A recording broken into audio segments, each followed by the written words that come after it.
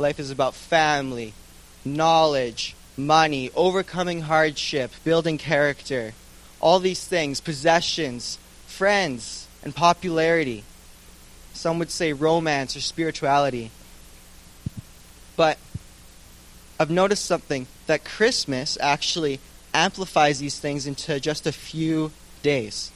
So instead of people saying, the meaning of life is happiness, they'll say, oh, the meaning of Christmas is being merry and being jolly. Or instead of success, it's about having the best Christmas ever. Overcoming hardship as to celebrating the hardships overcome in the last year. Building character, we give possessions, we give presents. Friends and popularity, we throw massive Christmas parties and we're with our friends. As opposed to romance, it's having a Christmas lover, under the mistletoe on Christmas Day. That's what Christmas is about. But you know what?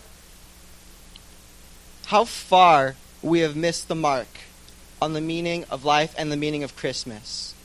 Because in the same way that Christmas amplifies the world's view of the meaning of life, Christmas actually, in heaven's perspective, amplifies the true meaning of life.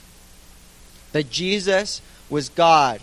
He became a man for us, to die for us. And he's holy, and he's wonderful, and he's superior to everything. But he became a man. And so this question comes up.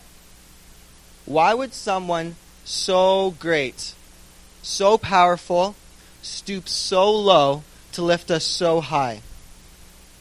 Why would he humble himself so much? Think about that. Why would God become a man, be born in a stable, not even in a real room, a cave, then die on a cross? Is it just so we can go to heaven? No, it's actually deeper than that. It's because he desires you. He desires you to be with him forever. That's why he did it. He loves you. He desires you to be with him. And so, I'm a pastoral apprentice, right? And I've come to decide that my life preaching goal should always push people into intimacy with God. It should inspire you to run to Jesus. My goal today is to make you curious enough to, when you go home, you go in your room and you shut the door and you truly ask yourself, what do you think of Jesus? And you ask God to reveal himself to you. To be curious enough to go and taste and see for yourself, despite reading the books, despite the sermons, the knowledge, the reason, to actually go to God and find out for yourself, to taste and see. And so the most important thing that you could hear all week is not what I'm about to tell you. It's about the potential of you going home and hearing the voice of the Father. And that is the only place you will ever discover for yourself the meaning of life. So today, we'll look at what the Bible says about Jesus being the meaning of life. For if Jesus is the meaning of life, then by Jesus all things are answered. So, John chapter 1. We're going to look at the first verse, not even the whole thing though, because it's so gnarly. The Word. That's what we're going to look at. In the beginning was the Word. So Jesus is the answer to life because he is the Word. So, here's John, the writer of John, obviously. And when he writes, in the beginning was the Word, there's two audiences that are actually reading this. There's the Greeks and the Jews. And the Word, the title of the Word, is significant to both of them. For the Jewish people, when they hear the Word, they think of the Old Testament. Because both Jesus and the Bible, they reveal God's heart and mind. That's why they're both called the Word. So both Jesus and the Bible are called the Word because they both amplify God. They both reveal God to man. They both point to him. But to the Greeks, the Greek readers, the translation is lo logos. I don't know how to say that with a Greek accent. You Canadians say it lo logos, but then my parents say it lo logos. And so I'm just confused as to how to call whatever, yeah. So, Heraclitus, however you say it. This dude, he is known as the first philosopher, the first scientist. And he was a Greek guy. And he set out to discover the reason why. And he would teach his students to search out the reason why things are the way they are. So, logos became the term used for when thinkers would make hypotheses, theories. They would set out to find why the universe reacts the way it does. And so the definition of logos would be to find the supreme reason why. So remember that title, the supreme reason why. And so here's John. And we all know the first line of a paper or a story or an essay is always the hardest to write. Is that true? Yes, it's hard to write the first line. And so John, after all that he's seen, after all he's experienced, he goes, okay, I'm going to write my gospel. He goes, sits down with his feather, and and he's thinking, how do I start this? How do I start this gospel? Like, seriously, think about, what do you call this Jesus, the God-man? He was God. He became man. He did all these miracles. They crucified him. And then he raises from the dead. What do you call this guy? Like, he was uncreated. He always existed. By him, all things came into being. But before that, he was always there. So what do you call this Jesus? And then I can just imagine John sitting there. And then the Holy Spirit gives him the answer. Call him Logos. Call him the supreme reason why. And so he is the supreme reason why. Jesus is the answer to all questions. He is the purpose of everything. So what John is saying here is that Jesus is the answer as to why it is all here. God made it all for Jesus, and Jesus will inherit it all. Verse 4, we're going to skip down a little bit. In him was life, and the life was the light of man. That's John 1:4. So let's look at that first part. The life. Jesus is the answer to fulfillment in life. So again here, in the Greek, the word life has two words for us, of just one word, but they have two words for life. The first one is suke life, and that is the life that is in all humans and animals. And the second word is Zoe life. So Zoe, your name's actually Zoe. So you can go, hi Zoe, after the service. And this Zoe life is actually supernatural life that only comes through relationship with Jesus. And Jesus created them both. He created both suke life, that is the breath within us, and the breath that's in animals. But he also created the Zoe life. And that is what actually fills the void within us. It satisfies the deepest cry of the human heart. Jesus, the Zoe life he offers. And we try to satisfy ourselves with so many things in the natural. But the reality is that we were created with a spirit man.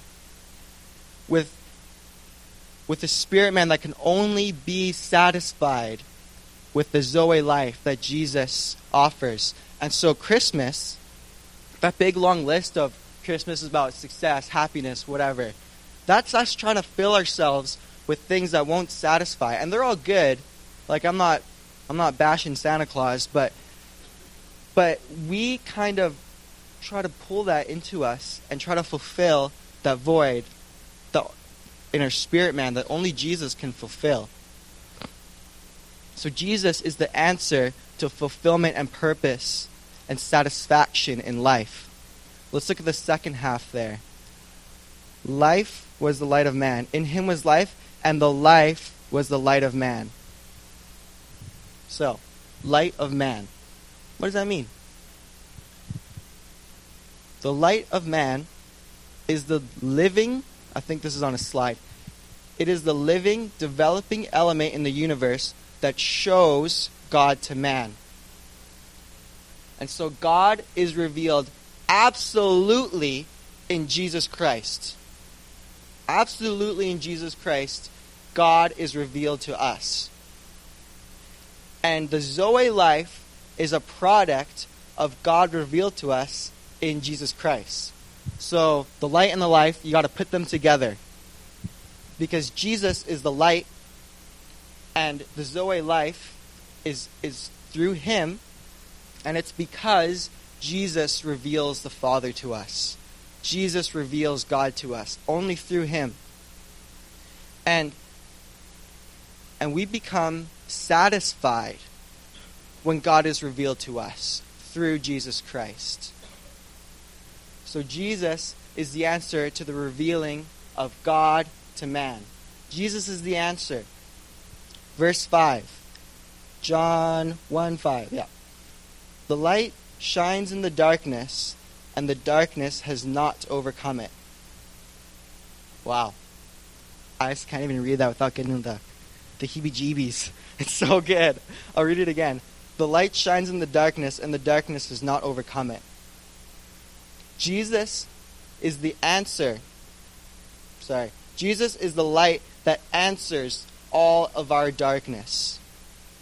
You see, where the light shines and is accepted and agreed with, it overpowers all darkness. Does that make sense? You got to turn the lights on to make darkness flee. And so last year, in January, we're doing it again this year, but last year in January, our church did 21 days of prayer and fasting. And so it was this intentional 21 days where people would put aside extra time than usual to pray and to seek God and know him and all the great stuff that entails. And so through this 21 days, it started with the prayer room that was open from 7 a.m. to 11, and I spent a lot of time in there. And man, every single day of that 21 days, I would pray and I would just focus on Jesus, and his light would actually shine on my heart. And I knew there was something wrong with me. I knew I had darkness in me, and I knew I had this sin that I had to deal with. But I did not know the roots, and I did not know how to uplift all that, and I just felt weighed down and burdened by it. But as I prayed, I just felt the Holy Spirit just convict me and tell me, like, Davey, what about this? What about this here in your life? And then I'd be like, well, snap. I got to get rid of that. Like, I gotta let God in. I gotta let light in so I can love God more, so I can be free from my darkness, and I can have that life he offers me. And so every day was just, Davey, what about this? Davey, what about this?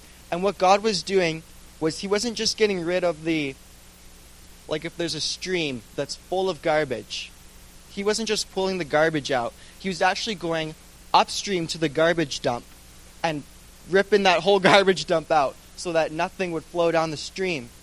Like you weed a garden, you take out all the weeds from your garden. That was every day of that 21 days for me. And by the end, it was the most beautiful moment. By the end of that 21 days, I was just alone with God. I go in my garage and I lock the door so no one will distract me. And I was just at the end of myself. And I don't know if anyone can relate to me about being at the end of themselves when you have nothing more to give. And it's a beautiful place to be, because I was beautifully broken. All the darkness in me had been shone on with Jesus' light. And I was honestly, this is embarrassing, but not at all, I was weeping. I was just crying because I was so in love with God. And I was just at the end of myself. And this is a beautiful place to be. This is actually the most beautiful place you can ever be in, I think, in this side of eternity. On your face before the cross. When you've given it all to Jesus. When there's just nothing left. You're just totally free and you're like, God, I give up. I'm going to live fully for you. His light just permeates in. So I'll invite the worship band up at this time. And so to get rid of darkness, you got to let light in. To get rid of darkness, you got to let light in. And if this light is focused on, and applied, then it is superior to everything that exists. This element is superior to everything that exists. And so what I want to tell you today is that it doesn't matter what your darkness is, Jesus' light is stronger. It doesn't matter what you're addicted to, Jesus is the answer. It doesn't matter how angry you are, how depressed you are, how anxious you are, how unsatisfied in this life you feel. It doesn't matter how small you think you are, what your image of yourself is, your guilt. None of it is more powerful than the light of Jesus. And we got to flick the lights on. And we got to go into that place where Jesus' light can shine into our hearts. Because Jesus is the answer to our darkness. And so I want to ask you today, what are you going to do about it? What are you going to do with this that you just heard?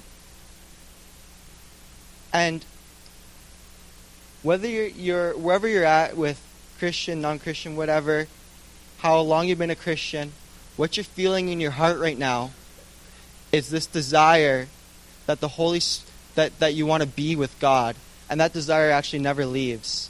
And the Holy Spirit is pulling you. He's saying, come into the secret place. Come spend time with me. Come know me.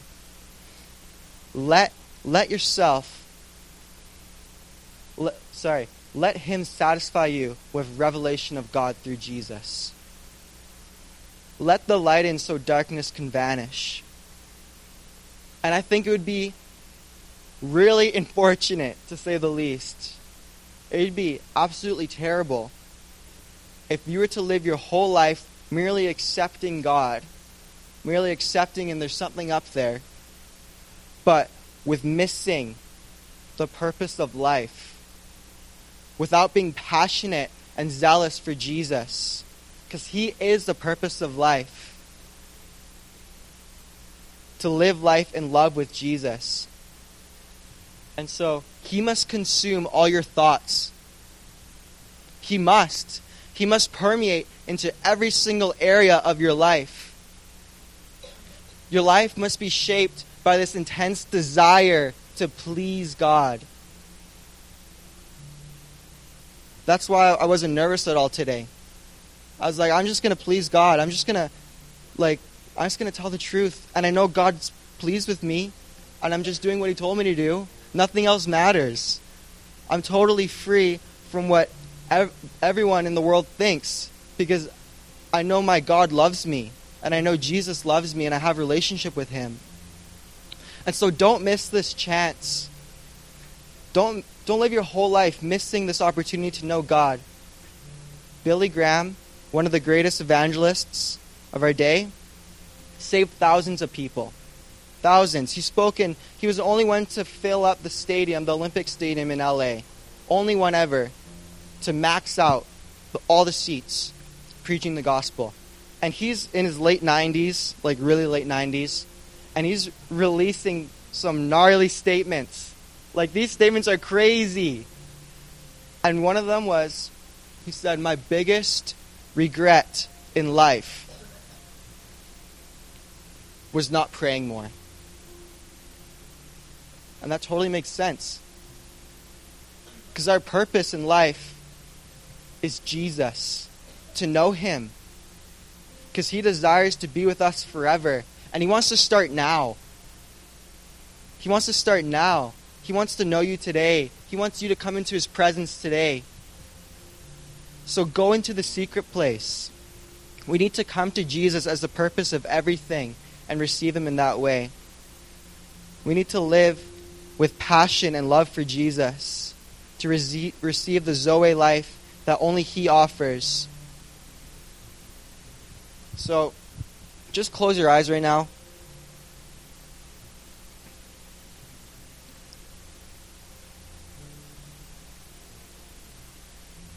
Just before God, if you would like to, this Christmas, go back to what it's all about, to reflect on Jesus and his love for you,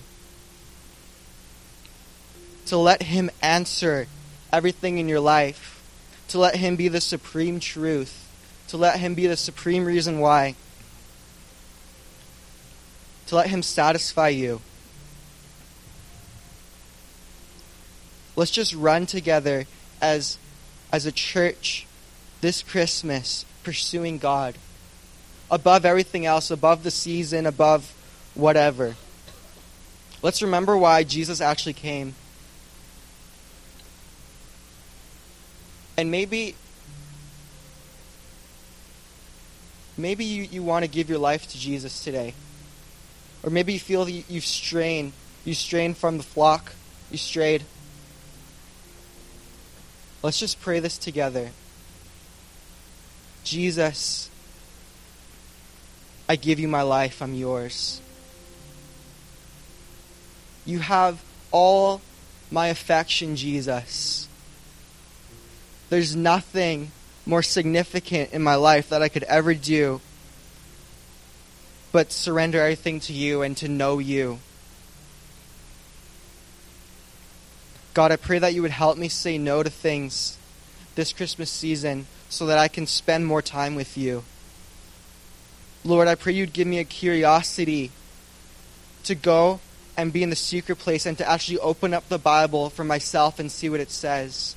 God, I pray that I would learn how to feed myself. Father, I pray that you would give us a desire to love you more. Even if it's insignificant at first, I know you see every single act of love that we give you. When we choose to believe that you are the answer, that is an act of love, and you rejoice over it, and you're so proud of us.